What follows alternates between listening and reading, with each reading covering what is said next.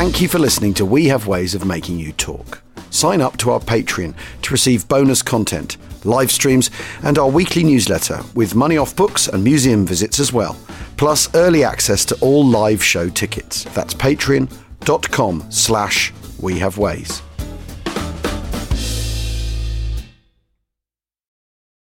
This episode is brought to you by Visit Williamsburg. In Williamsburg, Virginia, there's never too much of a good thing. Whether you're a foodie, a golfer, a history buff, a shopaholic, an outdoor enthusiast, or a thrill seeker, you'll find what you came for here and more. So ask yourself, what is it you want? Discover Williamsburg and plan your trip at visitwilliamsburg.com. Elevate every morning with Tommy John's Second Skin underwear. The luxurious support of Second Skin guarantees everything will go smoothly. With over 20 million pairs sold and thousands of 5-star reviews, guys love Tommy John. Plus, your most valuable assets are covered with Tommy John's best pair you'll ever wear or its free guarantee. Shop Tommy John's Friends and Family Sale right now and get 25% off site-wide at TommyJohn.com/Spotify. TommyJohn.com/Spotify. See site for details. Elevate every morning with Tommy John's Second Skin underwear. The luxurious support of Second Skin guarantees everything will go smoothly. With over 20 million pairs sold and thousands of 5-star reviews, guys love Tommy John. Plus, your most valuable assets are covered with Tommy John's best pair you'll ever wear or its free guarantee. Shop Tommy John's Friends and Family Sale right now and get 25% off site-wide at TommyJohn.com/Spotify. TommyJohn.com/Spotify. See site for details. One size fits all seemed like a good idea for clothes. Nice dress. It's a t-shirt. Until you tried it on. Same goes for your healthcare. That's why United Healthcare offers a variety of flexible, budget-friendly coverage for medical, vision, dental, and more. So whether you're between jobs, coming off a parent's plan, or even missed open enrollment, you can find the plan that fits you best. Find out more about United Healthcare coverage at uh1.com. That's uh1.com. Hi, I'm Daniel, founder of Pretty Litter. Did you know cats tend to hide symptoms of sickness and pain? I learned this the hard way after losing my cat, Gingy. So I created Pretty Litter, a health monitoring litter that helps detect early signs of illness by changing colors, saving you money and potentially your cat's life. Pretty Litter is veterinarian developed, and it's the easiest way to keep tabs on your fur baby's health right at home. Go to prettylitter.com and use code SPOTIFY for 20% off your first order and a free cat toy. Terms and conditions apply. See site for details.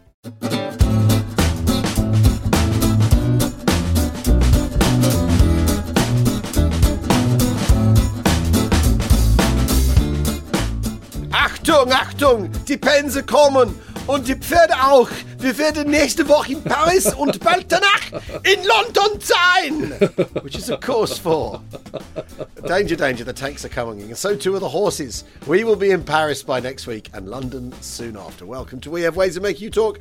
We are, of course, recording this episode on May the 10th, the anniversary of Fall Gelb. So, of course, it had to be German for today's introduction. May the 10th, no, that was very good. Also, don't forget, May the 10th is another big day because Winston it is Churchill. the Churchill, and it's another big day, isn't it, Al? Many happy returns. Yes, it's Bono's birthday. That's right. It's your birthday, and Yes, I've got to say, as birthdays go, it's a particularly strong one. Having that day. Well, you know what? It does help remembering major historical events like that one. I think I'd probably remember May the 10th, 1940, but it's sort of been underlined for me. Well, my sister-in-law is 15th of September, which is also very strong. Battle Britain Day. Oh right. Oh, whereas yeah, I'm June the 27th, and I've got same as Kevin Peterson, but that's about it. Oh, right. Oh, really? Oh, right. Okay. Did you see the story in the paper today about bamboo cricket bats? Yeah, I did, yeah. I mean, having just bought a beautiful new willow one, I'm kind of, that's not really what I want to hear. Yes, but there's a good bit of the article that said it's grass, not the bamboo is a grass, and the bat has to be made of wood. Yeah. So they may have screwed up. I think the MCC will have words. Fantastic. Now, May the 10th, of course, saw German tanks roll across the border into Belgium, Luxembourg and the Netherlands. The feint through the Low Countries, of course. And if you've managed to listen to any of our previous 312 episodes, you'll have a rough idea of what happened next and maybe even why. James Holland, of course, leader of the We Have Ways Expeditionary Force, How do you feel being our Lord Gort? A bit mixed, if I'm honest. He has retreated to the relative safety of a watercress field in Wiltshire. I mean, the thing is, we've talked about the strategic earthquake is what we've ended up calling it, an awful lot. But it really is. If things had gone differently, I mean, of all the what ifs, and who was it we talked? Was it Phillips, Payson O'Brien had talked about that there's only one battle that can possibly go both ways during the Second World War. All the rest are essentially fated, but this is the one that does depend on tiny margins. This is everything that follows is because of how this day goes, basically, in 1940, doesn't it? Because if the French and British had their act together a bit more, and the Germans had succumbed to the traffic jam that they were making for themselves, because that's the other thing that could have happened, is that some bloke with white gloves would have sent one of the panzer divisions up the wrong track in the Ardennes, and they wouldn't have got to their start line on time, and all that sort of thing, you know. Well, having said that, I mean, everyone said it was the kind of mother of all traffic jams in the Ardennes, and also the infantry divisions were cutting across some of the panzer divisions. So you have all these roads going. It's really good. There's fantastic maps of this in Blitzkrieg Legend by Karl-Heinz Frieser. Yeah. And you can see it really clearly where they're just cutting it, and they're cutting it despite them. I mean, that is what's so amazing. You think they're all kind of sort of, Teutonic discipline and all the rest of it. Not a bit of it. There's kind of immense rivalry. There's lots of sort of argy-bargy going on at the kind of highest levels. Von Kleist doesn't really believe in it. Nor does von Rundstedt, who's commander of Army Group A, which has the vast bulk of the panzer divisions. There's a few of these pioneers. There's Reinhardt, who's the one who's really suffering from the infantry cutting across him. He's got to get to Montherme, which is a third of the three crossing points across the River Meuse. Guderian, of course, is the big pioneer. Rommel and Hoth, they're kind of really into it as well. They get it, but there is this real split amongst the Wehrmacht commanders. It's interesting, isn't it? Because people do like to look at the Allied command, but certainly in the second half of the war, once the major land battles really get motoring, and look for the division, and look for the differences of opinion, and look for the fallings out, and then tell the story of how the Allied coalition worked through and or with, despite, by, with, from those rivalries and differences of opinion. But this is massive, isn't it? You've basically got a cadre of people who not only get this plan, but know how they're going to have to execute it, and then a load of other people who think this is going to go completely wrong. We're going to get caught up in a repeat of 1418. Why have we agreed to this? We didn't agree to it. We've been bounced by ambitious people who've exploited the way the politics works in the country, where if you get the ear of the right guy, things will happen. Regardless of how harebrained they are, because after all, a lot of the things that up to this point have been doing well by going to Goering or going to Hitler have been pretty harebrained, haven't they? And so why would this be any different? I think is one of the really interesting questions around Gelb. Why is this any different to every bomber has to be a dive bomber or any of the other bonkers stuff that's been going on, or we need a surface fleet when in fact that's the last thing you need. All that sort of, let alone the sort of political hothousing that's going on under the Nazis anyway. Yeah. Why is this going to work? And I think you do. And there's also been barefaced kind of lying as well. Yes, because when famously or infamously, depending on which way you look at it, when General Voulemin comes, he's he's commander-in-chief of the French Army of the Air, which in terms of numbers has a parity with the Luftwaffe, and that's before you've added on the RAF and the Dutch and the Belgian air forces. And he goes over to Germany, and they do this thing where they sort of take him to Erhard Milch, who's the number 2 in the Luftwaffe, takes him to this airfield, shows him a whole load of shiny kind of 109s lined up, and then goes, well, let's go to another airfield. And as soon as he's kind of sort of gone past the wood and the boundary of the airfield, all the Messerschmitts take off and land at the next airfield. So they're the same planes. And Villemin comes back to France and just goes, we're absolutely stuffed. We can never compete against the Luftwaffe. But it's not true. But they've fallen for that before, the demilitarisation of the Rhineland, with people being marched around several times to make things look bigger and badder than they are. I mean, but yes. But my point is the argument is that the moment that's actually tested, your lying should come a cropper.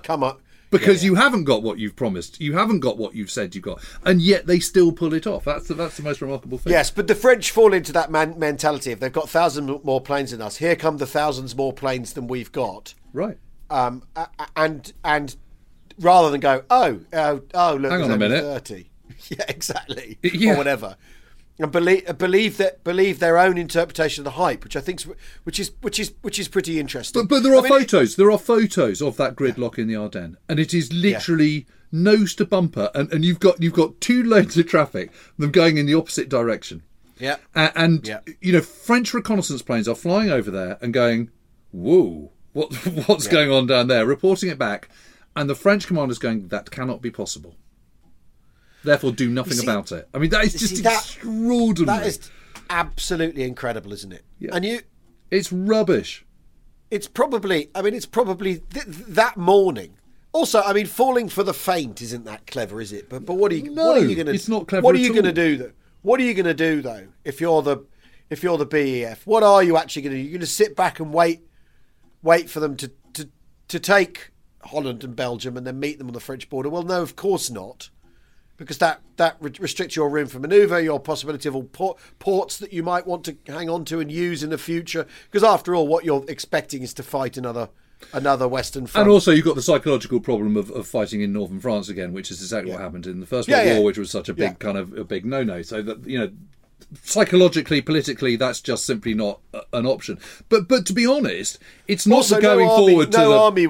But also, no army wants to just sit back and wait for something. You want to take the initiative. You want to move in. You want to be proactive in that defence, don't you? That's the other thing that's going on. But you don't need the variant with the extra army going up on the left hand flank to Holland. You absolutely don't need that. You absolutely. There's nothing wrong with going to the River Dyle, but probably the Escaut would have been a better bet, which is substantially shorter. It's a far less distance to go, but it's still achieving exactly the same aims. So that's one point. And then the Breda variant, that was it. And then and the third thing of what you've got to do is you've got to hold on to those nodal points. The whole plan for Fall Gelb is based on hitting those targets at the date they're supposed to hit them. So getting across reaching the Meuse in 3 days and getting across it in 4, which they pull that off. All the French have got to do is just sit tight and stop them from doing that. And that shouldn't be that difficult. Well, especially as the critical bit on the Meuse isn't panzers. It's infantry. It's infantry and assault engineers in rubber dinghies. I mean, why does a machine gun not stop that? Well, because it isn't there. And why isn't it there? Because you're absolutely useless. Because you haven't planned it. I mean, I've said it before, but every time I think about the crossing of the Meuse at Sedan, I just start getting really, really irritated. Because how can that be when the Germans have crossed that exact spot twice before in 1870 and 1914? It's just insane. And actually, what's the most incredible one is, I mean, there's three big crossings. There's the one at Sedan, there's the one at sort of Dinant, which is Rommel and Co. And then there's the one at Monthermé, and the Monthermé one is in the middle. And that should just never have happened. I mean, how Reinhardt gets his men across that is in a way, militarily, that's the most impressive. Because he's lost there. He's got the biggest headaches logistically trying to get through the Ardennes with all the infantry cutting across him. And geographically, physically, topographically, Monthermé is by far and away the toughest crossing point. Yeah. Yeah. And even there they get across. It's absolutely extraordinary. But I suppose it's, fool me once, shame on you. Fool me twice, whatever it is. Fool me a third time. Well, they're not going to come through Sedan again. I mean, that's too obvious. So let's leave the really open, flat kind of plain, floodplain opposite the main crossing point to the to one side of the town. Let's just leave that completely bare and not bother with mines or machine gun posts or anything like that. But what we will do is we'll put a whole load of bunkers somewhere else, just a couple of miles up the road. I mean, do it. You do it properly, or you don't bother at all. Yes, but James, he who defends everything defends nothing. Frederick the Great. Yeah, but I think you can put Sedan in one defensive area. To be fair, you got to at least defend Sedan. Yeah, defend something. Yeah, I mean, it is quite extraordinary, isn't it? Because had this gone differently, absolutely every other aspect of the war would have panned out differently, wouldn't it? Everything. The way that every single Japan probably wouldn't have attacked. No. It was emboldened to because it felt that Britain was going to lose the war against in Europe. Yeah, wouldn't have tried. Yeah, was toppling. Wouldn't have tried, and would the Germans, if they'd got locked into a thing in France against the British, have been able to turn on Russia? No. And I think Hitler wouldn't have been, because after all, the thing that this leads to, and I mentioned this in my bottom 5 tanks when I did, which were the same as my top 5 tanks at the Tank Museum, of course, because I was being stupid, was that this victory is the thing that seals Germany's defeat. After all, because they're so high on their own supply about how brilliantly this has gone, they think they can do it everywhere they go. Yeah. And obviously when they get to Albania and Greece, it goes extremely well because it's an unequal struggle each time. Yep. And the Germans tell themselves each time that it's because they're really, really on it and blitzkriegi. And then when they run into a completely different, and it's not just the opponent's different, because after all, the Russians kind of do some of the French army stuff of not really having their act together at all. Soviets certainly to start with in Barbarossa, but then once they figured out what's going on, the Soviets and oddly enough, the sheer size of Russia is the thing that space buys the Russians time. Yes. In that respect, whereas the French never have the space to buy them the time. To go all sort of Einsteinian about it, there isn't the space time in France to slow things down sufficiently. Interestingly, like there was in 1914. I mean, that's the other thing, isn't it? Is that one of the things that's different between 1914 and 1940 is because the Germans are mechanised, they can get inside the French decision loop. Yes. That's their advantage. Whereas in 1914 they can't because they aren't. And that's why that doesn't work out, in 1940, the German invasion then. Because they have the hop on the French, they have the jump on them. Yep. But you can't do it with just blokes on foot. You can't do it with infantry and horses alone. You need a mechanised element to move people too quickly. Well, that is the radical part about Blitzkrieg. The concept of the Blitzkrieg, i.e. kind of sort of, unbalancing your enemy and smashing him really hard at the Schwerpunkt and all the rest of it and doing development, that is, as old as a hill. Old school. That's old school. Yeah. That's what Germans before the Prussians have always done.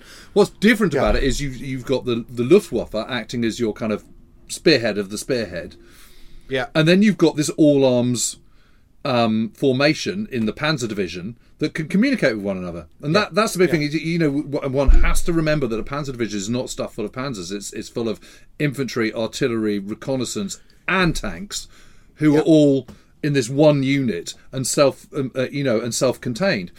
But, fast forward to 1944 and the Ardennes offensive. What happens at St. Vith, for example? The Germans run into a completely inexperienced division, which have never seen action before, but they hold on long enough to completely disrupt the time frame. Yeah. They hold those nodal points. They hold the crossroads. They hold the bridge. And interestingly, they don't have the space that there is on the Eastern Front to be able to do that. They have to do it with time alone. Yeah. I mean, that's the interesting thing, isn't it? Is that because after all, you've probably got 36 hours, haven't you, to topple, because before everyone gets tired, maybe 48 hours to topple the opponent immediately in the immediate, and maybe pop the line open and get through. You can't do it. 5 days is just taking too long. Yeah. So conversely, though, think of the French. The French army in 1940 is designed to defend and then methodically, slowly counterattack. Okay, so everything is about defence. Defence is considerably easier than attacking. All they've got to do is hold the River Meuse. Okay, you can't defend everything, James. It's not a big ask. It really isn't, and they don't. Yeah. They fail. They fail in that one simple task that they've been given. But it's not that hard to figure out, is it? You come down off the high ground over the river into the low ground. That's basically the geography, isn't it? And that's like yes, but even once you've got over the main river, you've then got other rivers to deal with. But you know what I mean? That's like we all know you have to come down off the high ground and seize the water obstacle. I mean, why is that so hard for the French to understand? To figure out that? That's my point. I mean, you know, it really is abject. You know, I've said before, it's kind of 50% German brilliance and 50% French failure. But actually, I'd kind of swing that more like 35-75 against the 65 I would say against the French. I mean, well, no, I'm gonna have to come up with it. I think it's 50% German brilliance and 75% French incompetence. It's really bad. I mean, but on the other hand, bad. You know, we don't have anything to talk about if they're told. Now, I am reading at the moment Brothers in Arms. The new James Holland, and I've just read about the battle around Fontenay, and then into the action that supports Epsom. The Hargan women seemed to have it all. We were blessed. My mom was amazing. But detectives would soon discover... Inside the house, there were the bodies of 2 women. A story of betrayal you would struggle to believe if it wasn't true. I am just praying to God, this is a sick joke. From 48 Hours, this is Blood is Thicker, the Hargan family killings. Listen to Blood is Thicker, the Hargan family killings, wherever you get your podcasts. This episode is brought to you by Shopify. Whether you're selling a little or a lot, Shopify helps you do your thing, however you cha-ching. From the launch your online shop stage, all the way to the we just hit 1 million orders stage. No matter what stage you're in, Shopify's there to help you grow. Sign up for a $1 per month trial period at shopify.com/special offer, all lowercase. That's shopify.com/special offer. This episode is brought to you by Etsy. Looking to instantly upgrade your Mother's Day gift from typical to meaningful? Shop Etsy. Now until May 12th, get up to 30% off personalized jewelry, style, decor, and so many other items Mom will love. And if you want her to know you put a ton of thought into her present, use Gift Mode. Gift Mode on Etsy takes the stress out of gifting so you can easily find well-crafted, original, and affordable pieces from small shops. Just tap or click Gift Mode on your Etsy app or Etsy.com. Then answer a few short questions about Mom, and Gift Mode instantly gives you curated ideas based on hundreds of personas. Need something original and affordable for Mother's Day? Etsy has it. Shop until May 12th for up to 30% off gifts for Mom. Terms apply.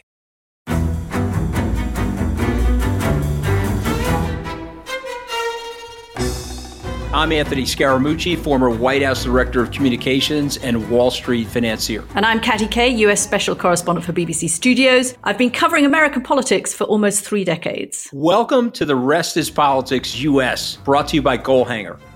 Go on, tell us, were those donations you made, like Obama in 2008, was that idealism? Were you hoping to get something out of these campaigns that would serve your own business interests, for example? So I think this will either make this podcast incredibly successful, Katty, or people will be horrified and they'll shut it off right now because I'm going to be very real with you.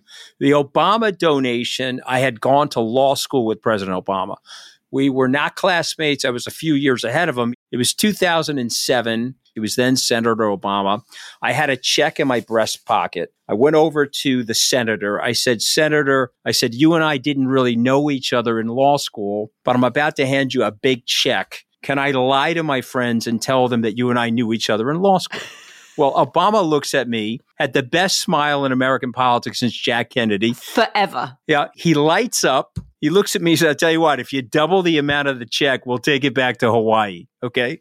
And I looked at him. I said, you're done. I had another check in my pocket. I ripped it up. I doubled the amount of the check. And I'm going to tell you right now, I've been to more White House Christmas parties during the Obama administration than the Trump administration. In this pivotal year for the United States, democracy, and world affairs, Britain's biggest podcast, The Rest is Politics, is launching stateside. Uncovering secrets from inside the Biden and Trump inner circles and how they shape the world's most important economy, but also the global economy too. New episodes are released every Friday morning. Just search The Rest is Politics US wherever you get your podcasts. And my goodness. It's all that stuff like the Bois de Boulogne and all that. Just nail-biting stuff. And the thing that I'm really enjoying about this is we basically start kind of on the beach, and because you've got Peter Christopherson as because he does remain consistently there. You've got that as a thread, through, and but then basically officers come and go, men come and go, and the 5 weeks in, Jesus Christ, the casualty turnover. It's horrendous, isn't it? And the Padre Skinner being hit on his cap badge by a piece of shrapnel, but head injury, ends up back in Hartlepool. Yeah, it's just, and then says, I've got to go back to the front. The whole picture of what that unit is like, it's really, really interesting, and you do very much feel you're in the tanks with the guys, and that endless problem of and what's becoming clear as the battles progress is how they figure out how to work with the infantry, how they have to all knot heads together. That difficult problem that you're always that they're at the disposal of the infantry, these tank formations.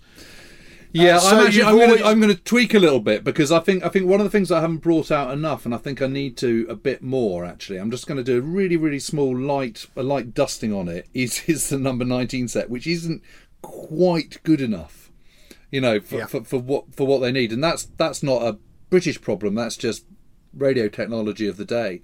Your tank is only as good as your radio, and it's just not.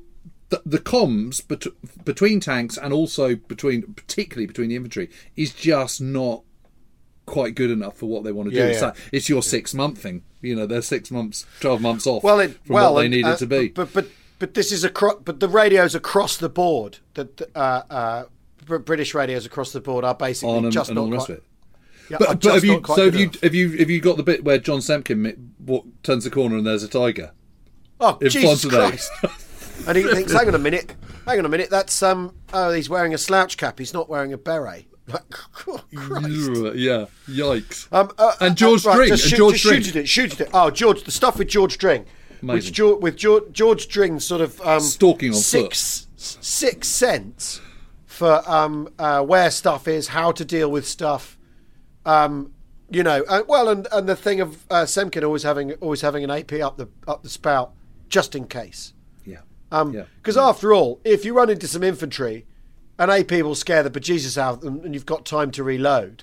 But it won't do that. An HE round won't do the same if you run into another tank, will it? I mean, it won't do that.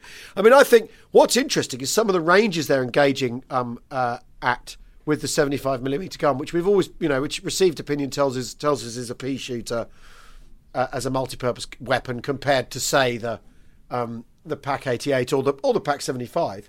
I think it's very interesting they're engaging with things a couple of thousand yards away and dealing with them, which I really? Oh, I think in that case, that's a surprise. I think what's happened is you suddenly got this cobbled together armour panzer force coming to. They realise that Fontenay is being lost and they're in danger of losing the Rauray Ridge, so they suddenly hustle these panzers together. So they haven't had much chance to kind of recce the ground. Yeah. So they're suddenly coming in and they're probably just not that well trained, and they're up against people whose dander is up.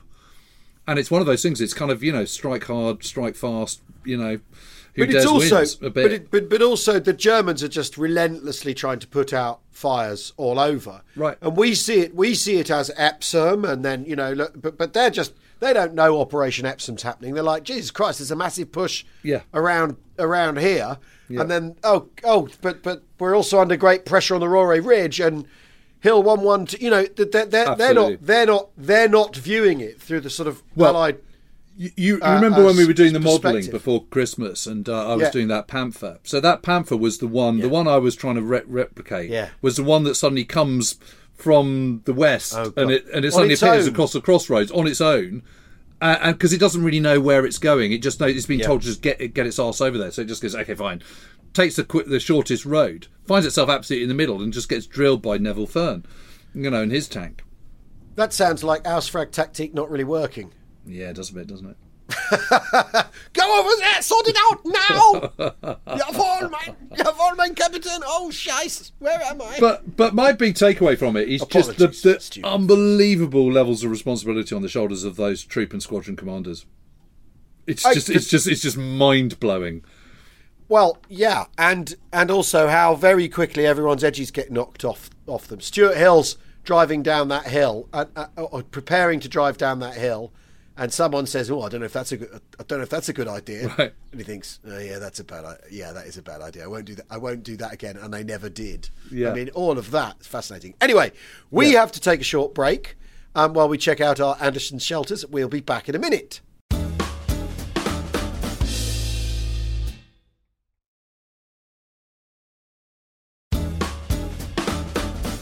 Welcome back to We Have Ways of Making You Talk. On Thursday, we'll be bringing you a conversation with German historian Katja Heuer, in which she offers real insight. Yeah, it was really interesting. Post-war German psyche. What is Germany? ? Discuss. It was one of those, really. Simple question. Which Germany is it that we like? Because there have been many Germanys. Blah blah blah. You know, after all, because I was thinking about this. Yeah, always used to be pals. Well, but yes, exactly. I mean, German wine. 7 Years' War. But German wine before the First World War far outsold French wine. You know that? We drank much more German wine than French wine. Yeah. And then after the war, First World War, German wine, becomes a joke, a thing we don't drink. Yeah. And it's gradually creeping back in. I'm working hard to bring it back. I've certainly been doing my bit with the Odds Papergunde. Yeah, Papergunde, you can't go wrong. Also, we've got what I should say is it's anniversary of the Blitz, isn't it? Yes, it is. Yeah. Anniversary of the Blitz. Yeah. And I was so lucky. I got called up by this BBC producer. He'd found this, unearthed this stuff. It was just amazing. So basically, there was this BBC sound engineer who was in Liverpool during the Liverpool Blitz, which began on the night of the 2nd of May and ended on the 8th of May. So it was this week of just sort of bombing, and there were 2 particularly heavy days, and he was on this rooftop just recording what he was seeing, and at the same time you can hear all these bombers coming over and screaming Junkers 88s dropping their parachute mines, and buildings collapsing and fire engines ringing, and it's absolutely extraordinary, and just been completely forgotten about, and really, really good quality as well. So it's been making me kind of think about the Blitz a little bit, and the effect it had, and all the rest of it, and however awful it was, and it was absolutely, there's no question about it. It was terrible, diabolical. Yeah. And Hull was hit at the same time very heavily, but. Just compared to what was to come on Germany, it was just, it's a sort of, it's an inch off the ground compared to a metre. I mean, yeah, it really is, isn't it? And of course, that so many of those bombs dropped on Germany had for Coventry chalked on them. Yeah, and the number of Coventries that the RAF and the 8th Air Force pulled off between them, it's a multiple. It sort of, in a way, it doesn't compare. I mean, in a way, it encapsulates the German war effort, which is you get off to a good start, and then you hang on in there as long as you can. Whereas the Allies go, okay, right, we'll build a massive bomber fleet then. Yeah, and slightly encapsulates the British approach, which is to get off to a pretty stodgy start and exactly. Hang in there. We'll hang in there. Give us 3 years and we'll absolutely wipe the floor with you. Yeah. But just don't expect too much in the first year. Exactly. Now, we're live streaming Thursday evening, back to the usual time at 8:30 UK time. I'm back after a week off. Many thanks to Philippe Sands for sitting in for me. Information on Warfest will be forthcoming this Thursday. I was in Devon and I went to the Cobberton Combat Collection, which was most entertaining. I've been past that sign so many times. Well, there's one of the roads in, you've got to be careful because it's got such a gradient on it, you'll scrape your sump driving up the hill, I discovered. But and I managed to get hold, because they're closed, but I managed to get hold of them. And although one of the guys who works there, Tim, is I think on Masters of the Air at the moment, interestingly. Yeah. And in fact, one of our listeners got in touch to say that he was doing extra work on Masters of the Air and how fantastic it was. Oh, brilliant. I've been in touch with John, actually, as well, John Orloff. Oh, right, yeah, good, excellent. Yeah. You've got to go visit. Masters. We're allowed out. No, he alluded to us going up there. All right. He said, "I've just got to find a way of getting you guys to come up on set." Yeah. Yes, please. Well, I'll do all the lateral flow tests. I have to. Very happy to. Disgusting as they are. But it was very interesting. So I was shown around by Preston, and they've got some fascinating stuff in there. Indian Army and Indian Army stuff. They've a crocodile though without the trailer. But he was telling me, he's got a box that's all the. He goes, here's my box of smellies, right? So it's all the SMLE variants possible. Plus a long Enfield, the whole history of that rifle in once. That's what he called him. And he's got a boy's anti-tank rifle in there. He says, nice. I've got a live one as part of my collection. And he says, it's quite the thing. It's not like being kicked in the shoulder by a mule. It's like a lorry reversing into you slowly. Because it's got a hydraulic compressor in the butt to take some of the recoil, right? Right. Which is one of the reasons it's so heavy. Quite sophisticated, isn't it? It is, but he said the thing is, when you fire it, the cloud of dust you throw up, right, because it's such a big bang, gives away where you are. And so, if you're using it to pop off at Panzer 1s and 2s, like you would have been, or half tracks in 1940, if that's what you're using it for, again, it's this endless problem, or recurring problem with the manned portable anti-tank weapon, is it gives away where you are when you use it. And that hadn't occurred to me. He said the problem is you fire it and it's this great big, he says very exciting, great big bang, and then the thing sort of pushes into you. But there's this enormous cloud of dust around you because it kicks up so much. I never would have thought of that. I never would have thought of that. Anyway, and they showed me around, and they have a crocodile, and he said he used to have a veteran who was a crocodile gun, lap gunner, right, who would come in and say, when you turned the pressure on for the liquid, it would go so stiff in your hands it was basically you couldn't point it because the pressure from the compressors, because it's not a nitrogen or something to push it through. I can't remember. That's probably wrong. But the thing would go absolutely bolt rigid with the pressure when you pulled the lever or whatever to fire it up. And he said that the crew. He said that this guy told him that the crews would console themselves with the idea that when you doused a pillbox with the napalm and set fire to it, that the men all suffocated instantly and they weren't burned alive. And that's what that's what he said that guy's crew used to tell themselves. But not necessarily true. Well, who knows? But that's the thing that they it's all right. No one's being burned alive. Right. The air's sucked out of wherever it is instantly by the combustion, so they suffocate instantly like that, which is, I think, kind of interesting. Yeah. But it was. I would recommend it. That's fantastic. That's fantastic inside knowledge. Yes, I think so. And also, the other thing they've got there is a Horsa glider interior from a bridge too far. Yeah, it's great fun. And they've, he's got lots of carriers. He's got 2 or 3 carriers. Nice. And a lot of it's running, and they're restoring a Ram Kangaroo. Ah, fantastic. So, the Canadian Sherman, but he's taken the turret off and he's converting it into a Kangaroo. And out the back, they've got this Comet, that's off a range that desperately needs sprucing up, I'd say. I mean, it's really, it's a great collection. And is it a private collection? Yeah. God, how fantastic! He's got some Soviet stuff. He's got a running T-34. I think the Churchill's running, but I'm not sure. I mean, it's also got that, that ever so slight.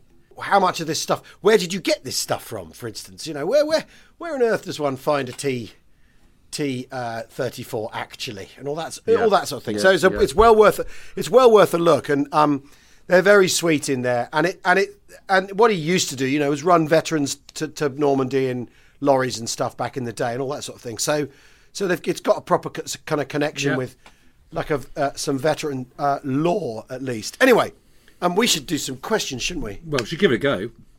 Yeah, but that Horsa from a bridge too far, it's pretty cool. Very cool. Apparently the bloke who ran it was one of the last things left in Holland on set, and the bloke who made it took it home with him. And anyway, is it an exact replica? Yeah, it's that funny interior aeroplane green, isn't it? And they take the nose off to film the interiors, and so and he's going, Sean Connery sat there. Anyway, should we do a question? Yeah, go on then. Why not? This is from Andrew Ackroyd. Dear We Have Ways team, congratulations on the 300th episode. Loving the pod, and as a relative newcomer and member of the independent company, have been devouring the content with relish. Well, thank you, Andrew. I'm currently in the Middle East. Are you one of those people who's not in Jordan, Andrew? And I have a question as to whether the British or Commonwealth governments had any concerns about the return home of millions of men post-war who had essentially been trained to kill, and many who had killed. In the spirit of We Have Ways, and by that I mean a total digression, my father was an RAF medical officer during the Cold War, and in 1980 served as the British military doctor to Rudolf Hess in Spandau for a number of months. Keep up the stellar work, Andrew. Fascinating. Imagine he had a few stories to tell. I'm not sure what Andrew means by that exactly. I mean, what, because you've been in action and you've seen violent things and you've shot people, that you might come back and then want to shoot some people as well? Well, there were lots of sensational newspaper stories after the war, weren't there? About men coming home and killing their wives because their wives had affairs. And so there was a little bit of an attempted moral panic about trained killers returning home, men inured to violence, blah, blah, blah. But it sort of didn't happen. And I mean, the flip of that, of course, is that what provision there was for people's mental health, having been through some of the things that men went through, was also kind of arguably lacking. I mean, after all, one of the reasons the NHS is such a priority for the Labour government is they want to make sure that you have a viable workforce, given lots of people have been maimed and injured and hurt and have lost hands and feet and all that sort of thing. Is a big part of getting people back to work. Is one of the things the NHS was for. Yeah. As far as the Labour government concerned, but I don't know. I don't think there was a huge concern about it. I don't think it was a huge concern. Because I think psychologically there's such a sort of, I mean, obviously people get traumatized, but because it's war, people are, once you're a serial killer, you're a serial killer, and you remain a serial killer until you either kill yourself or you get killed or you get locked up. That tends to be the kind of the rule. You don't you're not a serial killer for a bit and then kind of go back to normal life. Whereas in a war, but in a war that you can compartmentalize that mentally. That was then. That was a time of war, and then you come back and you go back to normal life. Well, the point is that's how it's done. I mean, that's why you have an army and you have training and you train people for the situations and the circumstances that you're going to need to put them into, isn't it? That's the and you hope that prepares them for the situation. After all, because it's all very well being men who've been trained to kill may not kill anybody. After all, just because you've been trained to kill, and which is like Alex Balby. Like Alex Balby, who never fired his rifle once, and the whole going up through Italy. Yeah. And that's it, isn't it? Or what's his name in Band of Brothers, who never fires his weapon. Yeah. Just because you're a trained killer, and how good's the training been, and all that sort of thing. But I don't know. I mean, I think the immediate sort of you do have this very odd thing though, where men come home in demob suits and they're better dressed than the people at home who've been making do and mending for 5-6 years. Yeah. And you do get this, whether it's the concerns about the return of post-war men who've been trained to kill and many who had killed, it's how you bring an army back, full stop. Men who've been away a long time, men who've some of whom have been, because after all, not everyone's at the spear. Some of them are, A echelon, and some of the B echelon, and some of them are like whoever A echelon and B echelon get their stuff off. That's a very good point. I think the more interesting question to ask is all those people that kind of committed to terrible things in the Second World War, on the German side, for example, all those people that Waitman Bjorn was talking about in the Eastern Front. How many of them went on to become murderers and mass murderers post-war once they came back to their normal lives? So normal and very much in kind of air commas. Well, that's a very good question. And I don't know, but I get the impression not very many. Well, yes, because after all, again, they too thought they were doing the right thing and had been.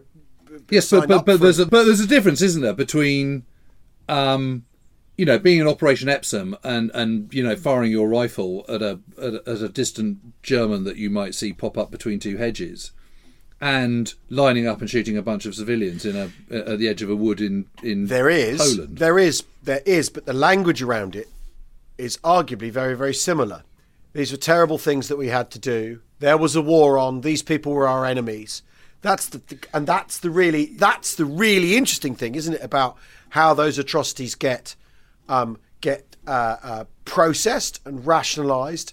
And we talked about it before, the idea that with David, because I listened last week David Baddiel's edition that we did. Idea that it's a front, that it's a front, it's another strand of the German war effort. And I think, I agree with you. There is a massive difference in the thing in itself, but the language around it is not that different, is it? Right, but those Germans who they have to deal with having committed these things and done these things, even if it's been wrapped up, but then they're kind of denazified. So there's a sudden point where you would hope that a number of them would sort of go, "Yikes! Actually, that wasn't very good. Yeah, what did I do? I was hoodwinked. What did I do?" Yeah. But even if you didn't, there's and you're a Nazi to your dying days, you're not going around murdering people and going back and killing people, as far as I can make out. No. I mean, I'm sure there are examples of it, but they seem to be incredibly rare. I mean, it's not like the murder rate in Germany goes up dramatically post-war, is it? I don't know. That's an. Murder levels were quite high in the 1930s and 20s, weren't they? I mean, but it's also interesting, isn't it, that and the other difference there is one bunch of people have gone home having won, and the other bunch of people have gone home having lost. Well, I told you about that bloke I interviewed. You kept bursting into tears. Yeah. Never told anybody. Yeah. Imagine having to bottle that all up. Yeah. But that's what everyone had to do, wasn't it, in the 1940s and 50s, was bottle it all up. Pretty much. But then often bottling up is a coping mechanism as much as anything else. Right, anyway. Should we answer another question? That's lots of food for thought and something I need to sort of I need to sort of digest and think about. And I wonder if anyone's done any work on kind of post-war crime by Germans. Well, Alan Allport's Demobbed is very good. Yes. Which is about all that, what it's like, so the decompression. I mean, what they don't do is decompression like we do now, where they, in Afghanistan, they'd go back to Cyprus, wouldn't they, get drunk for a day and then get sent home. That's what I did, Which however, after my 3 weeks. also sound really, that does sound very, very fig leafy, like one day. Yeah. I mean, there's that book, what's it called? Junior Officers Reading Club by that guards officer. Yeah. Have you read that? No. I know exactly. I know what there's a really great bit about how he's literally directing in a A10 or something on to blow up a compound, on the radio, sending in fire from the Jimpy, blah blah blah blah, and 18 hours later, he's in Shoreditch drinking cocktails, Back, with people who have no idea what he's been up to, and that jarring effect. But they do at the end of the Second World War. I suppose if you're on a boat back from Burma, you get decompressed, don't you? Yeah. If you're on the and they did that to the Marines as well. And I remember talking to this guy Bill Pierce, who'd been through Okinawa, and afterwards they took him to China, and basically he poured for 2 weeks. And got drunk. Yeah. And then he got back to New York, saw his folks, bought himself a motorbike, went on a really long motorbike. He told his parents absolutely everything, got it off his chest, went on a big long road trip on his motorbike, kind of Easy Rider style, came back, he said, I never had any problems ever. I've never had a single nightmare. The old ways are the best. Bit of whoring in Shanghai. Yeah, I mean, just extraordinary. But they did. But my point is that they did seem to they understood the process of decompression then. Yeah. And other guys sort of went to Sydney, didn't they? And they were kind of picked up by people, and looked after before they were shipped back home and stuff. It just wasn't called that, so people go, they didn't do it. I mean, that's what happens a lot with different evaluations of mental health and stuff like that. Is it because it doesn't have the same name that we might give it and the same architecture. It's like calling someone at the end of the Second World War PTSD. Well, they wouldn't have called it that, so you can't really call it that. No, and so on. Anyway, that is all we've got time for today, and a classically discursive We Have Ways of Making You Talk, but fear not. We've got some cracking stuff coming away this week. On Thursday morning, we're joined by the brilliant German historian Katja Heuer, who's fascinating on the legacy of Nazism in post-war Germany. And what is Germany anyway? After all, the Germans, I remember when reunification came along, the Germans are terribly excited about it, and she said that they celebrated reunification, the 30th anniversary. But at the time, Margaret Thatcher was like, don't do that! You're sticking Germany back together. It'll be trouble. So, which Germany? That's the big question. Then we're live streaming on Thursday evening, back to the regular time of 8:30. I'm back in the chair, thanks to Philippe for his brilliant cameo appearance last week. I don't suppose the Colonel heckled during that one. And each Sunday, we bring you half a dozen of our listeners' wartime family stories. It's an incredible show written by you, which brings back to life many of the ordinary people caught up in extraordinary times, like Mac, who mistook a Chesterfield sofa for a urinal that happened to have an army officer on it. Because he was from the Navy. Oh, what glorious times. The old ways are the best. Auf Wiedersehen, mein friends.